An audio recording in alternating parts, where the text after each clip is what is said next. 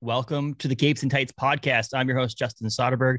This week, we talked to Rick Kloskowski, who is the author and illustrator of Farm System over at Top Shelf. It's a graphic novel published and distributed by IDW. Great graphic novel about a minor league system for superheroes, in a sense.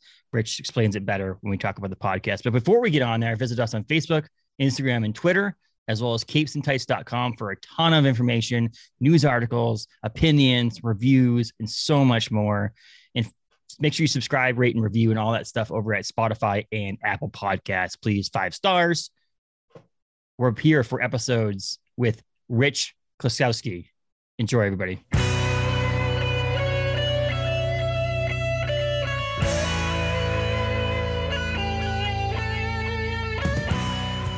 Welcome to the podcast. How are you? I am excellent. Thanks for having me. Absolutely. Happy MLK Junior Day. Yes, exactly. It's one of those weird things that I woke up and I brought my son to daycare, or not daycare, who babysits him. And I was like, where are the other girls that are here? It's a school, no school today. I'm like, what's no school today? And they're like, oh, it's Martin Luther King Jr. Day. I'm like, oh, awesome. Thanks for keeping my calendar for me. Yes, exactly. It's horrible here in Maine. I'm in Maine right now, and it is sleet, freezing rain, grossness right now. So I'm glad to be inside. I tell you that much. Yeah, I'm in Menominee Falls, Wisconsin, just out of Milwaukee, Wisconsin, and it has been gray and rainy. Beautiful weather. Last week it's been like this, but it's better than 20 below and ice. So I'll take it. I'm always a colder person anyway. I don't really I don't want to sweat. So if I'm cool with being, bundled up inside when it's cold outside, I'm good. That's why I like to live in Maine. We don't ever get to the point where we're really warm. But we're not here to talk weather. We're here to talk comic books and graphic novels and your creations, I guess. But before we get too far into it, how did you get into comic books as a reader of comic books? Very vivid memory that occurred to me in a flashback, actually. So I had repressed this memory. It's kind of a fun little story. Mm-hmm. I'll give you the nutshell version. I was already collecting comics, loving comics, everything, going to shows. And I was at Motor City Comic Con in like 1990. And I was going through a back issue bin. And I saw this comic and my heart just froze. And I had one of those moments where the camera oops at you. It was a Giant Size Superstars #1 with the Thing and the Hulk fighting on the cover. And I was like, all these memories came flooding back to me. That was the very first comic I bought. And why I repressed the memory of it was because it was all at once the most amazing day of my life and horrible, because I bought the comic book at the grocery store my dad ran the butcher shop out of in the back. He subleased the butcher shop and made a successful career out of that. But anyways, I was walking with my mom, say hi to Dad before I go to the dentist. And we were walking by the magazine rack, and I was only like 6 or 7. And I was like, boom, what the hell is that? I saw colorful images on these paper magazines. I'm like, what is that? And that's my first exposure to comic books. And it was that comic book. And I bought it. My mom bought it for me for the quarter or whatever. I read it on the way to the dentist. As I was waiting at the dentist, I was looking at this thing, just mesmerized. And I was called in, and I left my comic book on the table there with my mom. They gassed me up. They drilled a cavity. I left all woozy, and I forgot my comic book until I was halfway home. And then it started to wear off the gas. I'm like, Mom, my comic book, we have to go back. We have to go back. She's like, Richard, we're not turning around to go back for a 25-cent comic book. So I repressed that horrifying memory, until that day at Motor City Con. So of course I'm holding this comic, remembering this story, and the guy had like $15 on it. I go, here's 20. Yeah. Keep the change. I was going to ask whether or not you paid 25 cents for the one at the Comic-Con. Yeah. Guess not. We got up in price a little bit now. That was my, as a kid, that was my addiction. I got hooked on them, and I always was just reading them at the store. I was getting kicked out. It's not a library, kid. I'm like, my dad runs the butcher shop. Leave me alone. Oh, all right. Yeah, and I just love hearing what people's introductions into comic books, and I will say that everyone's is different, and that's a great one. And you obviously went from wanting to read them to illustrating and writing. What do you call yourself? You call yourself a comic creator, a cartoonist, an illustrator? What is your title you give each other people? Yeah, when people ask me what I do for a living, I write out flat out, just say I'm a comic book illustrator and writer. Okay. Cartoonist, but yeah, I'm very proud of that moniker. I know back there was a time where people would be like, well, I'm an illustrator, and not say they did comic books. I'm like, I write and draw comics, man. And they're like, really? That is so cool. I'm like, it's not the worst job. Yeah. Well, it's a job that keeps people busy. I've talked to a number of people who have say they're the busiest they've ever been just because they have their hands in so many different projects, and it pays the bills, right? I mean, that's what, and you're happy about it, and you're excited to be a comic book illustrator. That's what's makes it good, not just the fact that you like get paid the bills. It's because you like doing it. Right. Exactly. Yeah. That's absolutely awesome. That's awesome. And so obviously you go in from transitioning from collecting or reading to illustrating. When did that flip? When did that become like, this is what you wanted to do? Right. So I'm reading comics. I'm getting the Electric Company magazine with Spidey Adventures. I don't know if you remember the Electric Company. It came on after Sesame Street. Then it was the Electric Company, and they had a little short. Yeah. With Spidey, and he never talked, and he shot this web netting. And hey, Morgan Freeman started on that show too. You should look it up. He was the easy reader. He was cool. Anyways, Spidey was in the Electric Company magazine, and I was always tracing Spider-Man. But in second grade, I was starting to get really good at drawing like dragsters and stuff. And my friends would always, hey, can you draw me a car? And I was kind of like, hey, yeah, sure. They want me to draw them a picture. Cool. But by fourth grade, I was locked in. That's when I really realized, kids aren't stupid. We hung our art up on the board at Thanksgiving and stuff. And I'm like looking around at the other kids like, man, they suck. Mine is way better than that one.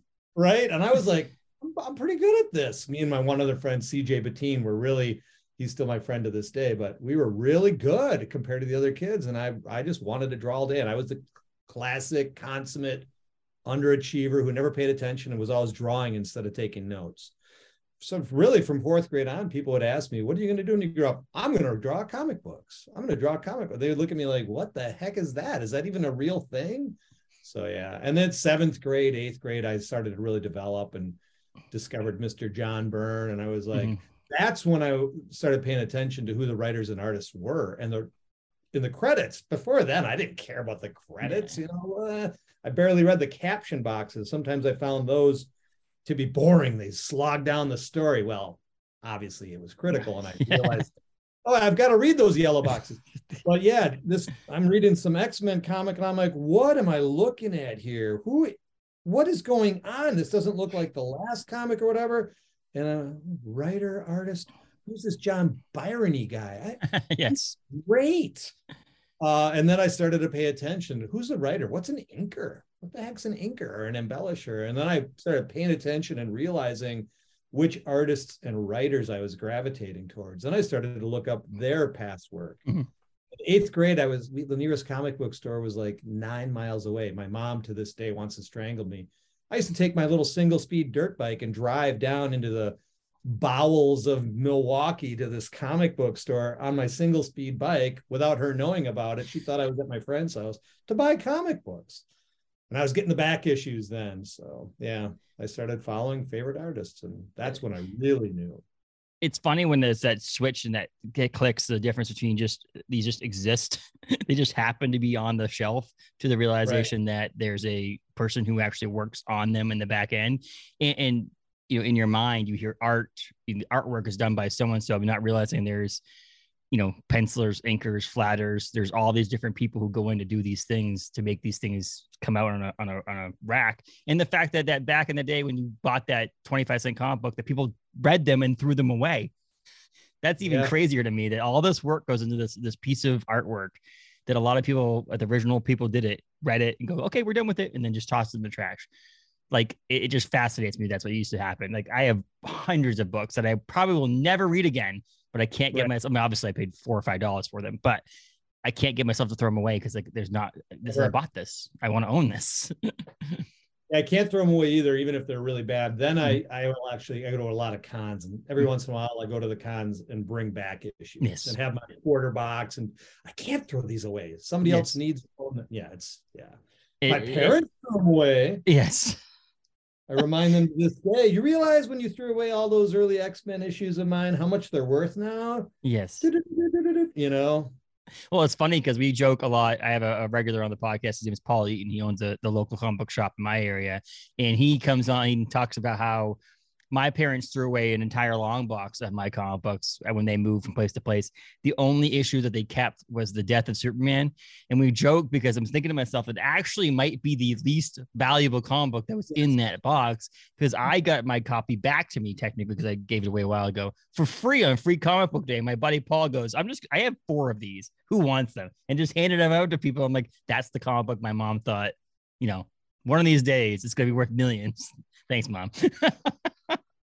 The 90s, the yes. glut, the death of comics in the 90s. Yes. Oh. I mean, she tried. She thought she was helping, but nowadays to this thing, I'm like, there's no comic book in here I can throw away. I mean, I gave a buddy of mine a bag of comic books that I was just trying to get rid of for his son. And it's still to this day, every once in a while, I go, I don't remember what was in that. I'm wondering what was in that. Was there anything that I really want to have now that I didn't care about 5 years ago? Right. Hopefully he gets into comic books because of that. And that's it. Moving on. Right.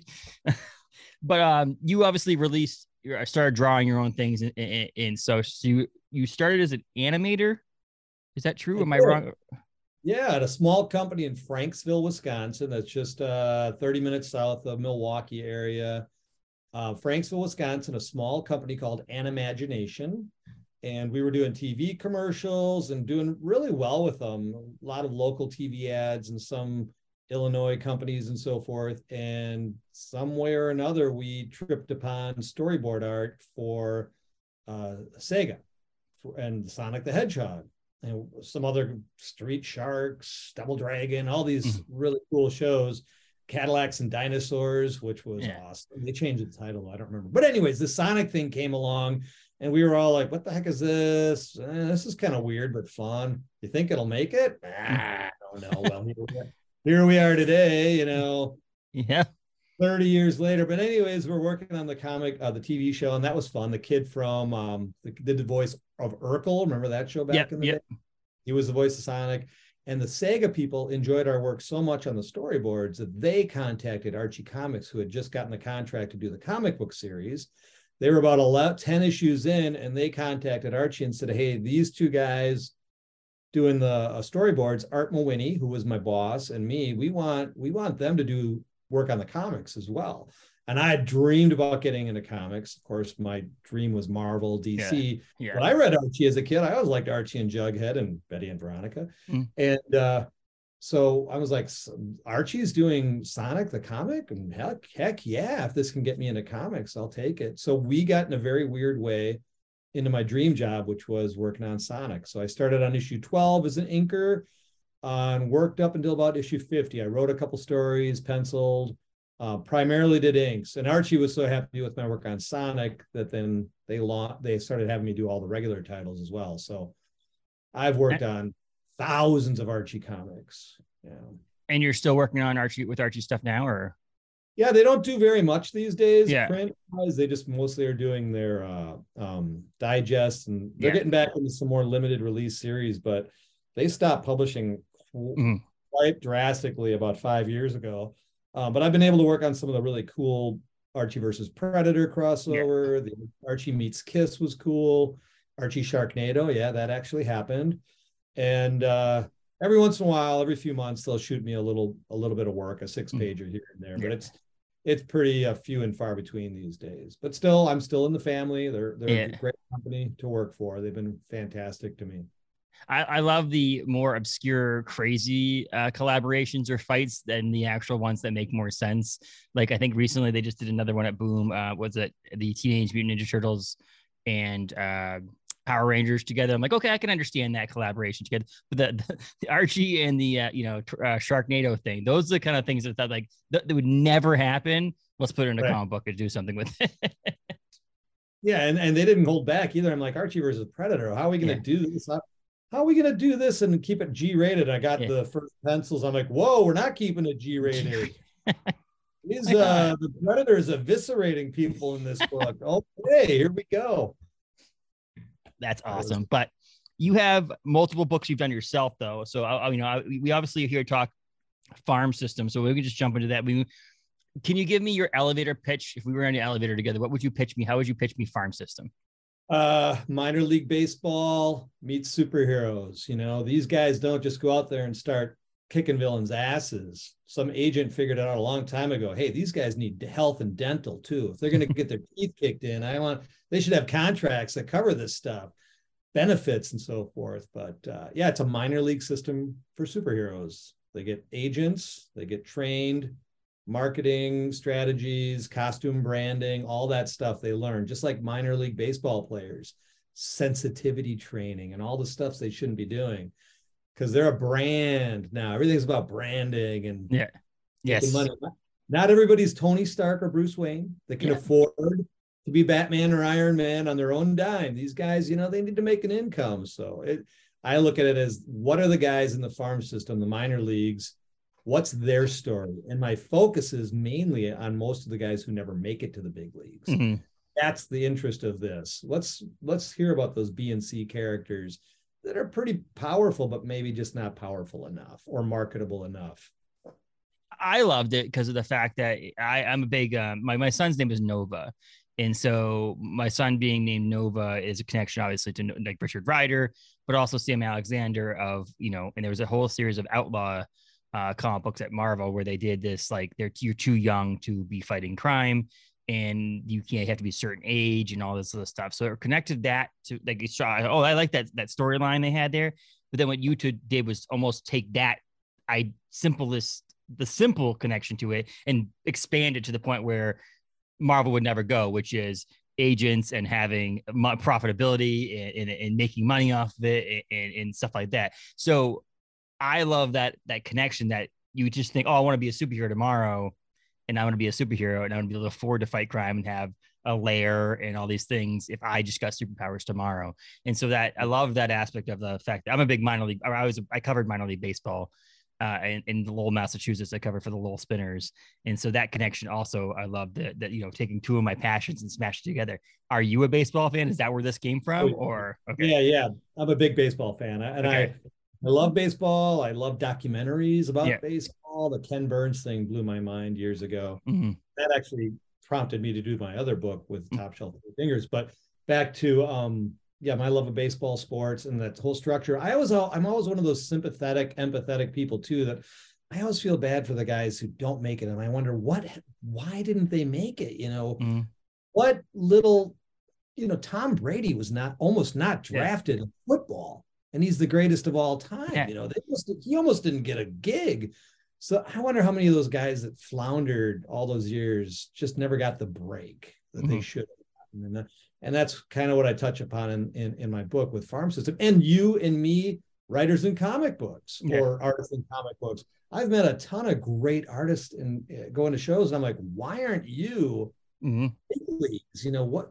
Sometimes it is just who you know. Sometimes it's that connection or whatever. Unfortunately, that's the truth. And a lot of talented people have fallen by the wayside because they've gotten frustrated and just couldn't afford to keep trying. And I plumb the depths of that in Farm System too, about these guys who never give up on their dream. They keep going after it, sometimes with, less than desirable results. But that's the story I wanted to tell. Mm-hmm. And it's funny. I like to see that. And, that reminds me of when I was working for the Lowell Spinners organization, that's when Mookie Betts played there. And when Mookie Betts played there, he was honestly, if you were to tell me then, this guy's going to be one of the highest paid players in baseball, I would have been like, I'll put money on it. He won't, because he wasn't. He was getting thrown out at second all the time. It was back when he played second base, and he just wasn't hitting very well. He just wasn't an amazing player. He wasn't the best player on the team for sure. And then, fast forward a number of years, and now he's out in LA making millions and millions and millions of dollars. It's that story on how he got this. So it's not always obvious of these players being good or bad at the minor league level. It takes them time to get there, and focusing on the people who didn't make it. Again, I also covered Lowell, UMass Lowell, the University of Massachusetts Lowell. And every once in a while they get a player drafted. And so you follow that player because you're like, oh my gosh, this never happens to this university. and there are a lot of the players that don't end up making it. So Yeah. seeing their Mendick, though, actually, that just got signed again to a contract. I think he's playing for the Mets now, but whatever. He was, again, one of those ones, one of the few that actually made it from UMass Lowell. So it's always fun watching these players that are not the greatest and see where they end up in playing in major leagues. Yeah, and I like the agents too, the villains story, the Scott Borases of the sports world, the Jerry Maguires. I want to know more about those guys and their assistants and their lawyers and what they do, what schemy, sleazy things they're cooking up in the back room with these deals, and the costume designers, the guys who are in charge of naming rights. Everything's been trademarked these days. Coming up with a good name for a superhero is almost impossible. Mm-hmm. Those are the things I touch on in the book. They dealt with that a little bit on. Did you see the She-Hulk series? They did that a little bit. I just started episode 1 a couple days ago, actually. Okay. But I won't spoil it for you that much. But there's a thing in there about the trademark name of She-Hulk, and I laugh at that too, and it makes you think about, you watch these Iron Man movies or these, the Batman, and you're like, yeah, so anybody could just technically call themselves Batman unless you go to the actual lawyers and get the lawyers involved, get it trademarked, copyrighted, and things like that. Like you just up until a point. Obviously, there's this, you've been using it for long enough, and so on and so forth. But like, yeah, these names need to be monetized in this sense. That's what they should focus. Like in the movies, they do focus on some of these things, like Anthony Mackie in Captain Falcon and the Winter Soldier, where he's trying to get a loan and they wouldn't give him a loan because, like, you don't make any money as an Avenger. Sorry. They should focus more on that. That's the kind of stuff I find very fascinating. Yeah. And I want to plumb those depths a little bit more. And I'm going to do it in book 2 because I just got greenlit for the second book. So that's there you go. Speaking of that, I'm a floppy guy. I love floppy comics. But more recently, I would say the last year and a half, 2 years, I've been getting into some trade paperbacks of issues that I don't want to worry about trying to collect the 4 or 5 issues of each trade or the original graphic novels. And is there a reason why you go a specific way, or is it just what you like doing, like between graphic novel and potentially releasing this as single issues? We talked about it, and with Chris Staros, who's also not only my editor and publisher, but he's my friend. He's got the backs of his artists and writers more than a lot of editors in this industry, and he deserves a lot of credit for that and accolades. But I said, what would you think about releasing it as floppy, sequential? And he's just like, that's just not Top Shelf, the publisher's brand. We like chunk big books. And I was like, great. Either way, I'm fine with it. Just wanted to throw it out there at him. And then after book 1, and the reviews were coming in really nice, said, hey, I'd like to do book 2. And he's like, we have to see how the sales go a little bit first. I'm like, totally understand. I said, and we could revisit the idea of floppies again, the single issues. I can format it either way. So we talked about it again. And just last week, he greenlit book 2 and just said, let's do another full-length graphic, just because that fits their aesthetic more and their brand. I'm fine with it. It's also great. Like, I love the floppies, but I also understand the model behind a graphic novel or a trade paperback because of the fact that it's a one complete story. It's a chunk of story. You don't have to wait month to month to month. I find myself every month reading the last issue again, to the second issue. And if I had a graphic novel of it, I would just read the whole thing straight through and not have to worry about it. I won't forget where I am because I can read it the next night or whatever. But it's the way the world is. Actually, I think we're never going to get rid of individual issues, but I do think the trade paperback and graphic novel game is going to grow and grow and grow over the next 5-10 years, just because of people's impatientness to wait month to month. And also it can be a savings in cost. If this book Farm System ended up being 6 or 7 issues, and your price tag was $19.95, say, it's actually going to be cheaper to buy a trade or a graphic novel than it is single issues too. So I think that's where we're going anyway. Yeah, it's a $20 book, but it's 208 pages, and it's literally like 10. It's like almost 10 issues of a comic book, or 6, 7 issues. And I've told people that, and they're like, oh, $20. I'm like, well, if it was a comic book split into 8 issues, it would be like $35. My biggest problem collecting the floppies these days is when I walk into a comic book store, I'm confused as hell.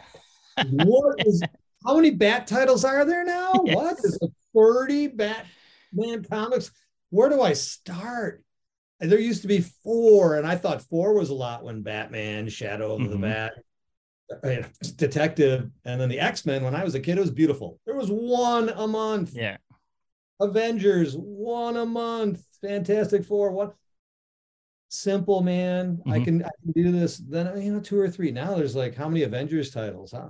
I don't know where to start. I'm overwhelmed. I'm just like, shut down. Let's go look through the trade paperback routes and racks and get some. That's the way I'm going more and more. It's crazy, and it's a I mean they're like, it takes up less room. You can protect them easier. It's easier to hold. It's a lot that goes into that. Also, I think there's a lot more people who are following specific creators.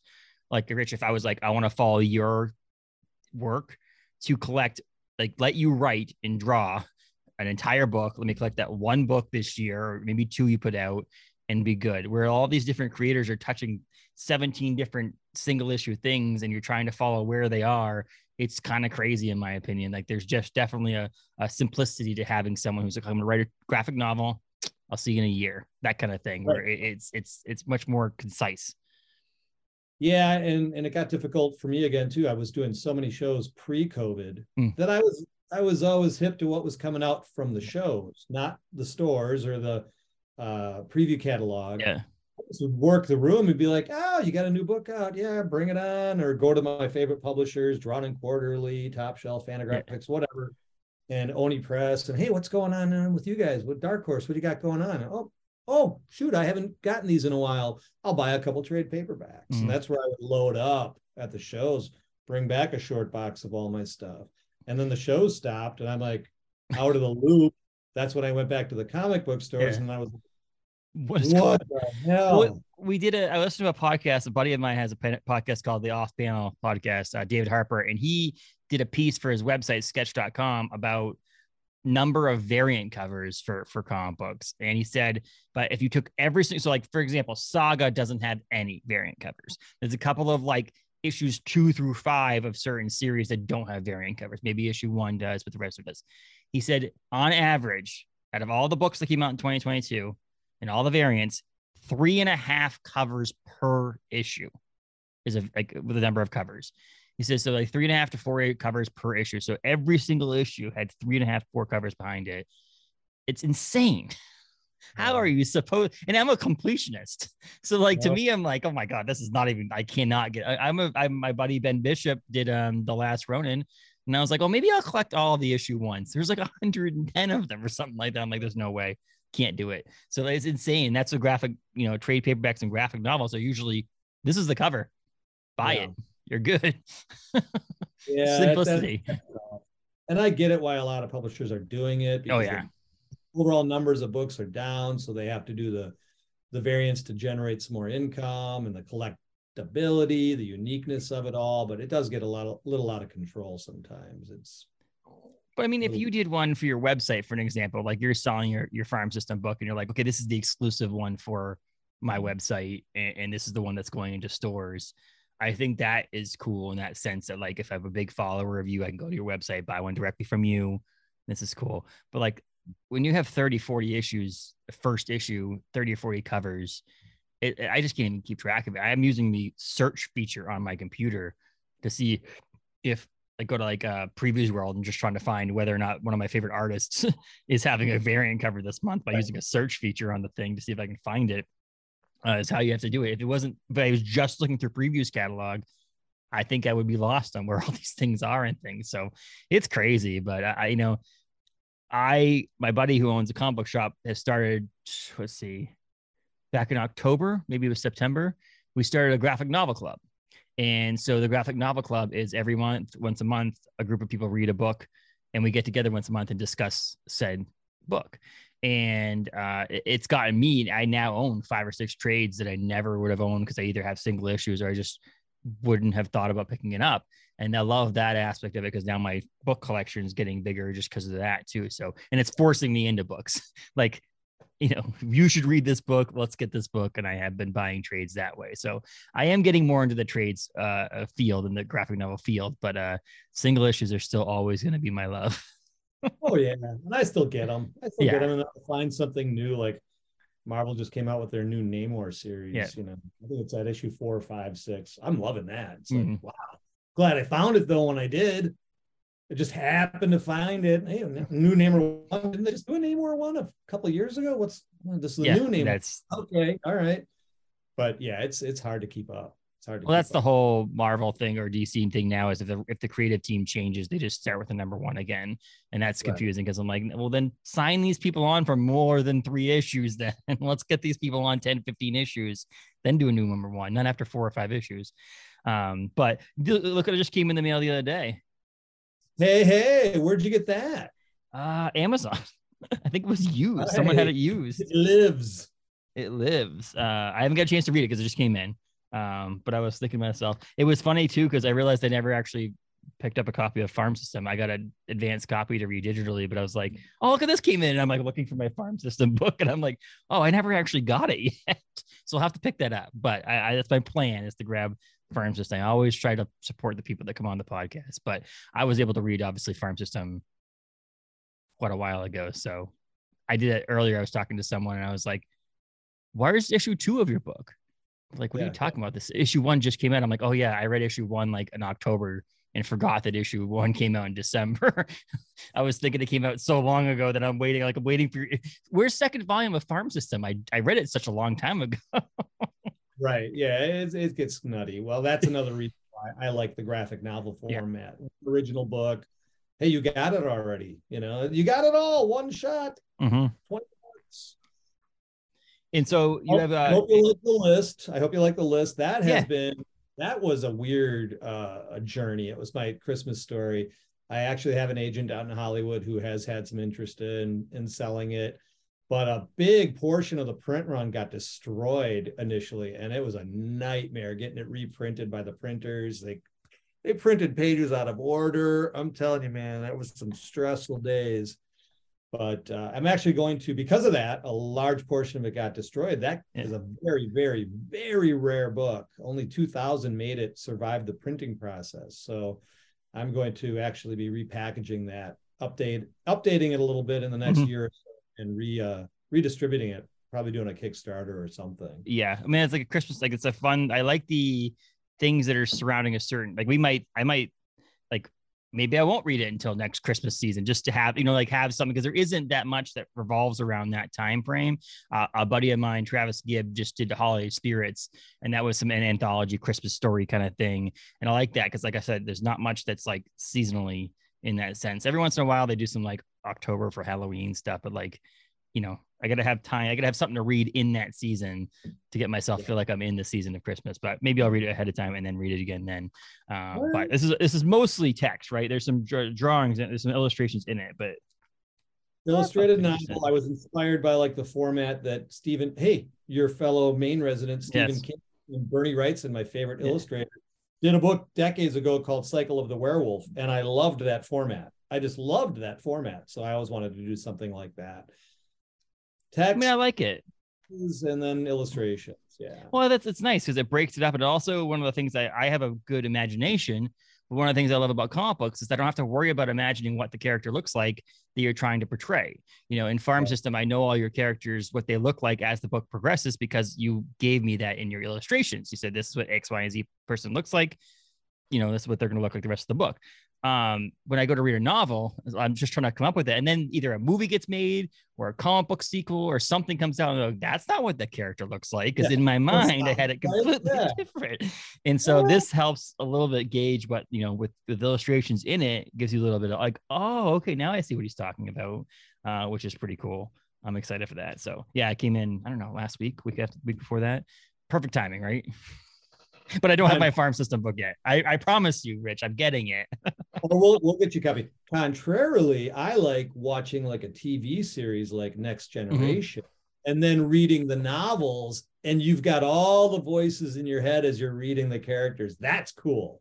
That totally elevates the novels. And that's my love. I love how you pointed that out, because that's my love for adaptations via either the way it is now or the way like if this gets made into a movie or TV show, that adaptation, 2 different mediums, as well as the opposite way. Like I just read the new Dune first issue from Boom. And again, same thing.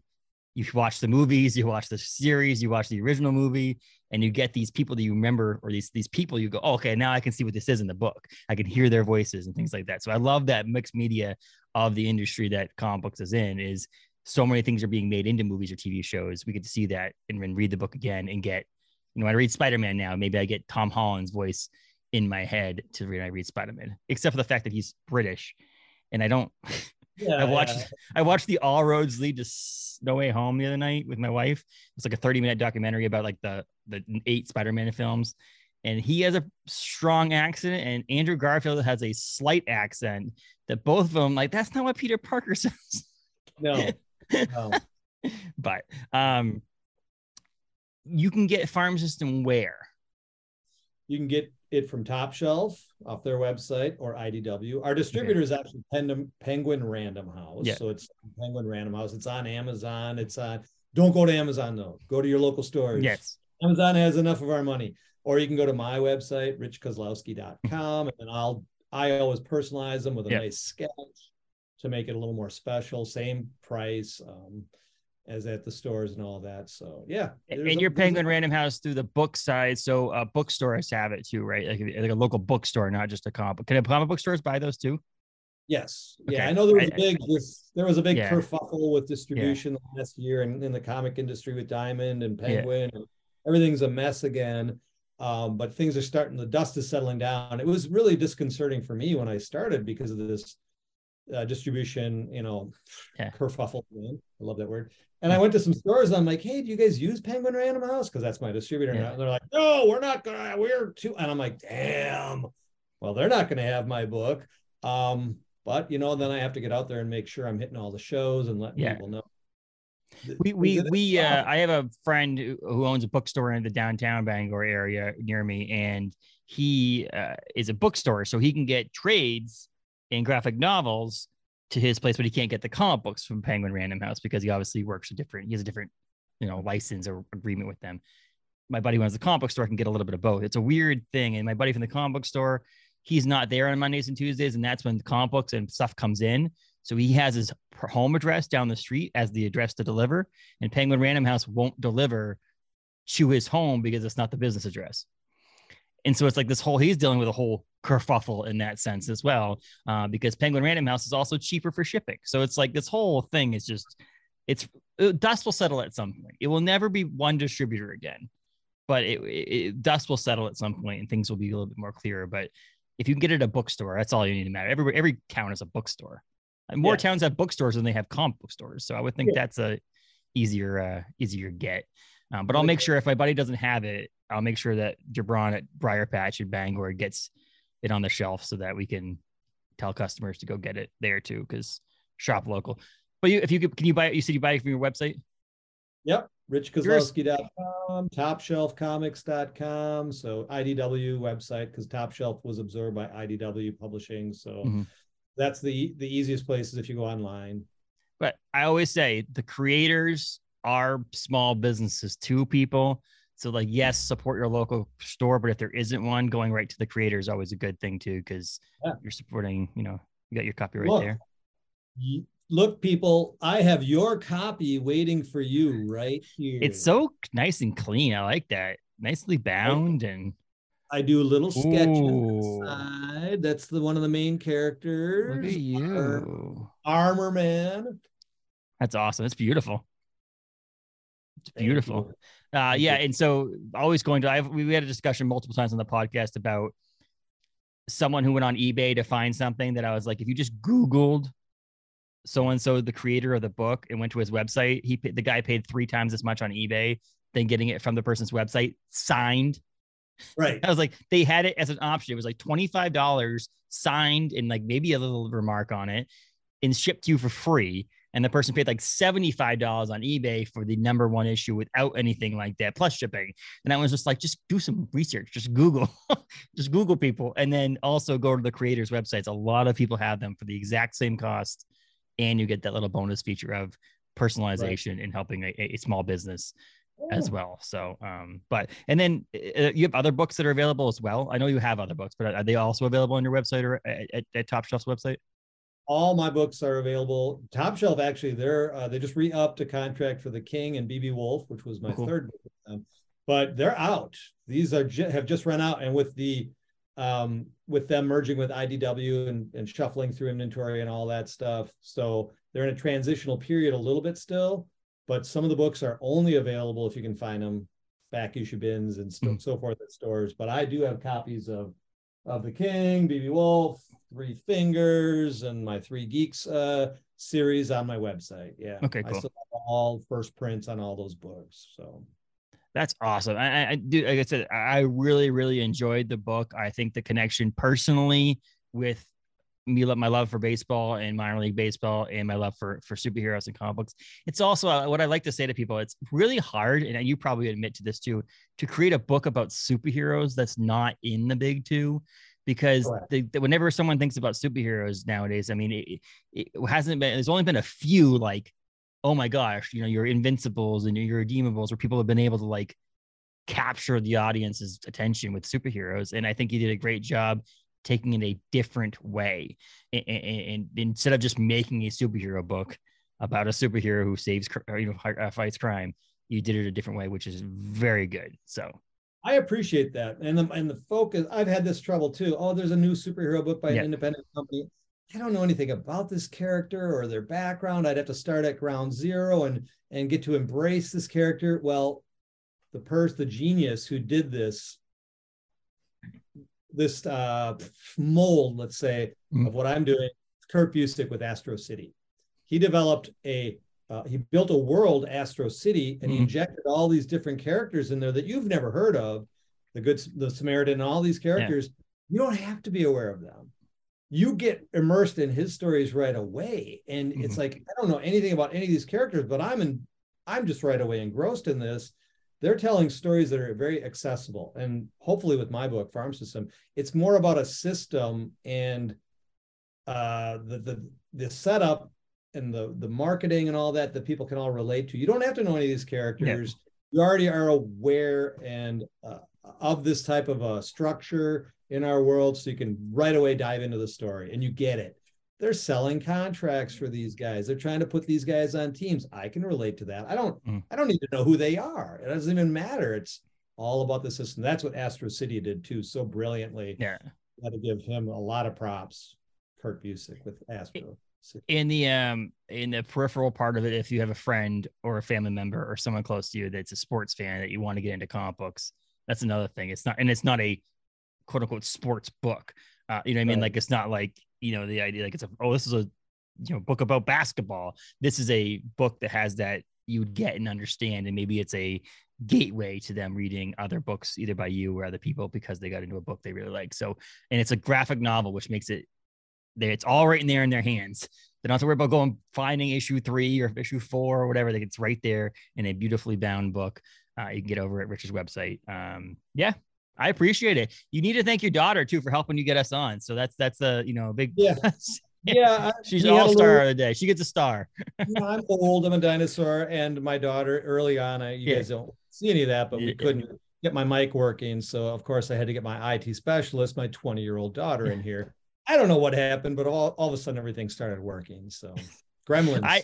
I did IT work when I was right out of high school. So I'm 36. So 18 years ago, I did IT work. I worked for Best Buy, and I haven't done it since then, basically. And I got an email from my grandfather in Florida asking why his email's not working. And I was like, I don't even know how to use these things anymore, honestly. So having the people around you to help is good. And having your daughter to help was excellent, because without it, we wouldn't be able to get on, talk about your book and talk about comic books. So again, thank you to your daughter, and thank you to you for coming on.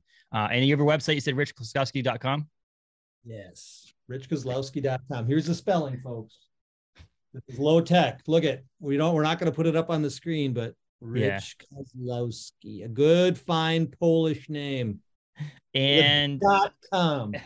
And are you on any social medias? No offense if you're not, but are you Facebook, just Facebook? If something comes out like Instagram or TikTok, like I call it, any of those, there's a lag time with me, or even email. It comes out, and then 6 years later, I'm on it. Maybe. Well, nowadays you can just focus on that. 6 years later, it came out and then went away, and you didn't have to get on it. That's how I'm sure. Is this thing going to take? Is this thing going to last? Is this Sonic the Hedgehog thing going to even last, or am I wasting my time? And thank God it did, because you know, now you have a career. I would say thank you, Sonic. That's what you had to say, right? Thank you, Sonic. Thank you so much, Rich. I really appreciate it. Enjoy the rest of your day, and Happy New Year. Happy Martin Luther King Day. And good luck with the book sales, and good luck with number 2. You have to let us know when it's out, and we'll get it. We'll reread it, and then we'll talk to you again about the next issue, next volume, I should say. Thank you. Thank you very much.